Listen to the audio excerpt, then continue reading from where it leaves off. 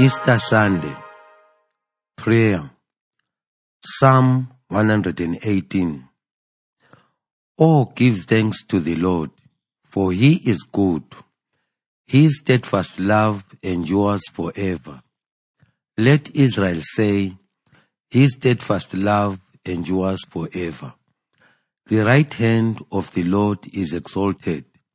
The right hand of the Lord does valiantly. I shall not die, but I shall live, and recount the deeds of the Lord. The stone that the builders rejected has become the chief cornerstone. This is the Lord's doing. It is marvelous in our eyes. Reading the Word. First reading, Acts chapter 10. Then Peter began to speak to them. I truly understand that God shows no partiality.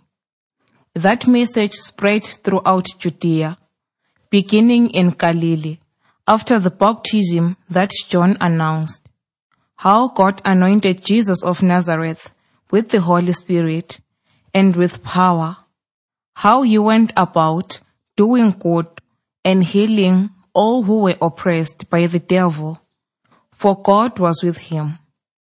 We are witnesses to all that he did, both in Judea and in Jerusalem. They put him to death by hanging him on a tree, but God raised him on the third day and allowed him to appear, not to all the people, but to us who were chosen by God as witnesses, and who ate and drank with him after he rose from the dead. He commanded us to preach to the people and to testify that he is the one ordained by God as judge of the living and the dead. All the prophets testify about him, that everyone who believes in him receives forgiveness of sins through his name. Second reading, 1 Corinthians chapter 5. Your boasting is not a good thing. Do you not know that a little yeast leavens the whole batch of dough? Clean out the old yeast so that you may be a new batch, as you really are unleavened. For our Paschal Lamb, Christ, has been sacrificed. Therefore, let us celebrate the festival, not with the old yeast, the yeast of malice and evil, but with the unleavened bread of sincerity and truth. Gospel. Luke chapter 24. Now on that same day, two of them were going to a village called Emmaus, about 7 miles from Jerusalem, and talking with each other about all these things that had happened. While they were talking and discussing, Jesus himself came near and went with them, but their eyes were kept from recognizing him. And he said to them, "What are you discussing with each other while you walk along?" They stood still, looking sad. Then one of them, whose name was Cleopas, answered him, "Are you the only stranger in Jerusalem who does not know the things that have taken place there in these days?" He asked them, "What things?" They replied, "The things about Jesus of Nazareth, who was a prophet mighty in deed and word before God and all the people, and how our chief priests and leaders handed him over to be condemned to death and crucified him. But we had hoped that he was the one to redeem Israel. Yes, and besides all this, it is now the third day since these things took place. Moreover, some women of our group astounded us. They were at the tomb early this morning, and when they did not find his body there, they came back and told us that they had indeed seen a vision of angels who said that he was alive. Some of those who were with us went to the tomb and found it just as the women had said, but they did not see him. Then he said to them, "Oh, how foolish you are, and how slow of heart to believe all that the prophets have declared. Was it not necessary that the Messiah should suffer these things and then enter into his glory?" Then, beginning with Moses and all the prophets, he interpreted to them the things about himself in all the scriptures. As they came near the village to which they were going, he walked ahead as if he were going on. But they urged him strongly, saying, "Stay with us, because it is almost evening, and the day is now nearly over." So he went in to stay with them. When he was at the table with them, he took bread, blessed and broke it, and gave it to them. Then their eyes were opened, and they recognized him, and he vanished from their sight. They said to each other, "Were not our hearts burning within us while he was talking to us on the road, while he was opening the scriptures to us?" That same hour they got up and returned to Jerusalem, and they found the 11 and their companions gathered together. They were saying, "The Lord has risen indeed, and he has appeared to Simon." Then they told what had happened on the road, and how he had been made known to them in the breaking of the bread. Hearing the word, eating with the risen Lord. Easter Sunday celebrates the founding event of the Christian faith, the resurrection of Jesus. This greatest of God's miracles was so extraordinary that even Jesus' closest companions had great difficulties in believing it and accepting it. Surprisingly, it took the quite ordinary act of eating in the presence of the risen Lord to convince them of the truth of the resurrection. Peter's speech, reported in the first reading, was delivered in the household of a Gentile soldier, Cornelius.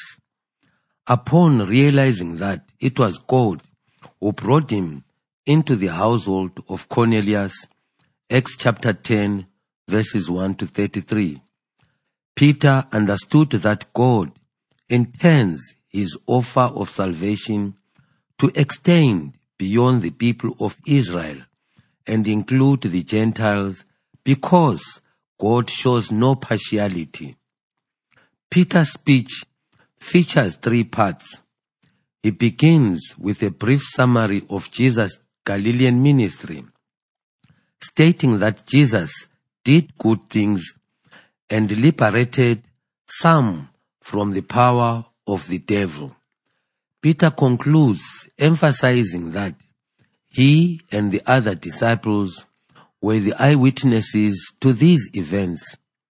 The second part of his speech contains the proclamation of Jesus' death and resurrection, expressed by a short but powerful formula: "They killed him, but God raised him." Here, Peter contrasts the work of Jesus' opponents with the work of God. The opponents attempted to destroy Jesus and put an end to his salvific work. God acted against their destructive work and raised Jesus from the dead. The struggle between death and life lies at the heart of Christianity, with the victory of life achieved through the resurrection of Jesus. Peter concluded this section affirming again that he and other apostles were the witnesses to Jesus' resurrection. However, to make his testimony absolutely credible, Peter states that he and others ate and drank with the risen Jesus. His common meal confirms that the appearances of Jesus after his death were not illusions or hallucinations. These were encounters with a real person returning from the dead in a real glorified body. In the final part of his speech, Peter explains that his apostolic work fulfills the risen Lord's command to testify and proclaim that he is God's Messiah and the future judge of all humanity. Those hearing this proclamation are called to turn to Jesus for the forgiveness of sins so that they might be reconciled to God and receive the Holy Spirit. This happened to Cornelius and his household in response to Peter's proclamation, Acts chapter 10, verses 44 to 48, which was so credible because it rested on his experience of eating with the risen Lord. The second reading approaches the subject of the meal from another perspective. In this passage from 1 Corinthians, Paul deals with the problem of the immoral lifestyle of a community member, which was tolerated and even approved by others. Paul ordered the Corinthians to rise above their pride and to exclude the evildoer from their midst, in hope that he might repent. 1 Corinthians chapter 5, verses 3 to 5. He justified this command, appealing to the feasts of Passover and unleavened bread. For 7 days following the Passover, the Jews ate only unleavened bread in commemoration of their hasty departure from Egypt during the Exodus.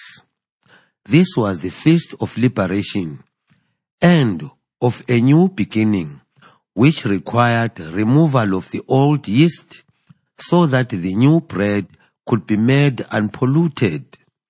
Paul applied this imagery to the Corinthian situation. Jesus is their Passover, the liberator, and the beginning of their new life as God's people. Therefore, they ought to live a new life unpolluted by their old ways. The immortal man acted like the old yeast, threatening to pollute and corrupt the community's new life in Christ, the life nourished by the new bread who is the risen Lord himself. The Emmaus story demonstrates how two confused disciples were transformed into the first credible witnesses to the resurrection. Surprisingly, these two did not belong to the group of the 11 apostles. There is a real possibility that they were husband and wife. One of them was Cleopas. John chapter 19 verses 25 names the wife of Cleopas, in Hebrew, Cleopas, as one, the woman under the cross. In this story, the two invited Jesus to stay with us, and they ate a meal in their house, which suggests a family setting. Since Jesus had numerous disciples, many of them women, it is entirely possible that this married couple was among them. When the woman coming from the tomb declared that Jesus was raised from the dead, they were met with unbelief and even ridicule from the 11 apostles. Like the apostles, the two disciples in the story were confused and disillusioned. The death of Jesus, whom they considered to be God's Messiah, shattered their hopes. For them and for the most other Jews, the Messiah was to be a glorious and powerful restorer of the nation, not a crucified and broken body hanging on a cross. They heard the stories about him being alive, but that confused them even more. Meeting them on the road, Jesus first led them to understand the Messiah and his mission correctly. Yes, the Messiah was to be glorious, but the path to this glory led through suffering. Therefore, the Messiah had to die, but then be raised and enter into his glory. The proof of this is found in the scripture, which Jesus used as a means of explanation. In the second step, Jesus proved to them that he has truly risen. In the course of a shared meal in the disciples' home, Jesus repeated his actions from the Last Supper, taking the bread, blessing it, breaking it, and giving it to them. This was the moment of revelation as the disciples recognized Jesus. During the Last Supper, sharing of the broken bread, Jesus pointed to his death. In Emmaus, sharing of the broken bread revealed him as the risen Lord. The Emmaus event transformed these two confused disciples into credible witnesses to the resurrection. They immediately returned to Jerusalem, giving testimony that they encountered the risen Jesus during their shared meal.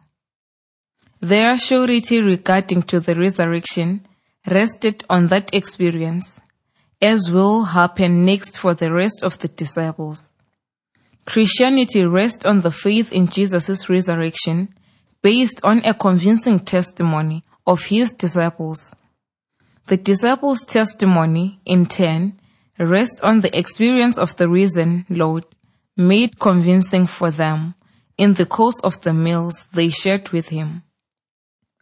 The Easter Sunday liturgy celebrates the resurrection of Jesus and also encounters between the risen Lord and his disciples. Without a credible testimony to the resurrection by these disciples, Christianity would not have emerged. Peter and the apostles in Emmaus were brought out of their confusion and unbelief through encountering Jesus at a meal.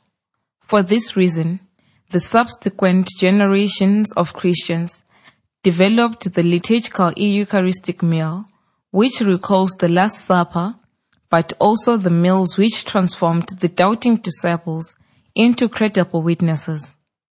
Like the believers in Corinth, those who build their life on that testimony and partake in the Eucharistic meals nourish themselves with the new bread of life, who is the risen Lord himself. Those able to experience the power of the risen Lord's experience in life and in the Eucharist can only say with the psalmist, "This is the Lord's doing. It is marvelous in our eyes."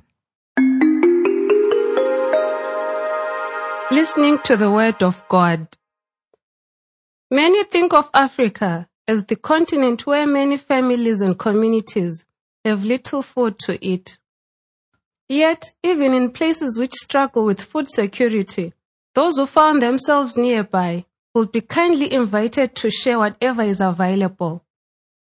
This shows how eating with others represents a much greater value than the quality or quantity of the food at the table. The Easter liturgy also presents us with examples of meals which had evangelizing and transforming value for those who experienced them. In the first reading, Peter finds himself in the household of a Gentile soldier and his family. He was able to share with them because he himself ate and drank with Jesus after his resurrection from the dead. That meal with the risen Lord convinced Peter that Jesus wants to be present in the Christian communities which unite Jews and Gentiles, foreign soldiers and fishermen, around a common table. There is no partiality in God, who distributes the gifts of the Holy Spirit to all as he wants and when he wants. Today, Christian communities and households must likewise open their doors and welcome others, disregarding ethnic, cultural, or religious borders that separate and divide. The Corinthian community celebrated common meals where the newly baptized shared the table with other members of their new faith family. However, the immortal life of some of the established members, who were in fact not worthy to eat with the risen Lord, was a source of scandal for those new members. However, their presence was tolerated by others. This went against all that Paul taught on the matter. As a Malinke proverb says, the privilege of eating with elders belongs to children who know how to wash their hands. Today, the Eucharist represents for us the privileged moments of eating with the risen Lord. By protesting against the wicked people of Corinth, Paul emphasized that the sacred meal serves to strengthen community ties and that each member must adjust their life to fit the demands of Christian life. The same applies to our communities today. We may welcome sinners and strangers to our table, but the purpose of this hospitality is to help them to have their hands clean, following our own example and their fitting response to our invitation. In the Gospel, we see Cleopas and his companion who had journeyed with an unknown traveler. The words of this stranger responded to their need for solace and consolation created by the crucifixion of their Lord.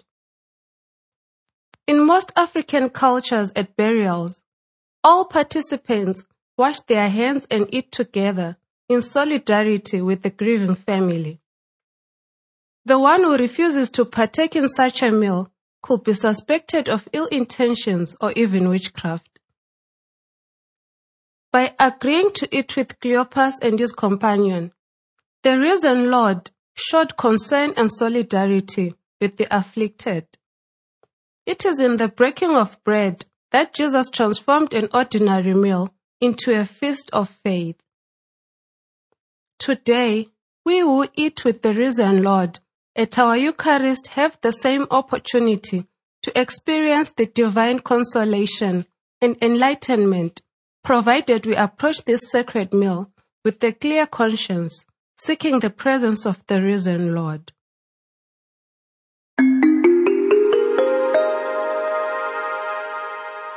The guest at dinner improves the family menu. Action. Self-examination. How do I approach and participate in the Eucharist? Is this a sacred meal for me? In what way? Do I recognize the importance of sharing meals with others? Are these moments in any way experiences of community and companionship? Response to God. I will be attentive and responsive during the Eucharist, seeking to experience Jesus' presence in the words and action that are taking place. Response to your world. I will organize a meal with someone who might need companionship and support. We will invite a priest or other qualified person to our group to lead us to a deeper understanding of the Eucharist. God our Father, we thank you for the Eucharist that gives us the opportunity to eat with the risen Lord. Help us to recognize Him in the darkness of our sadness and in the midst of our struggles. May our conduct be a source of inspiration for others and lead them to glorify you. This we pray through our risen Lord Jesus. Amen.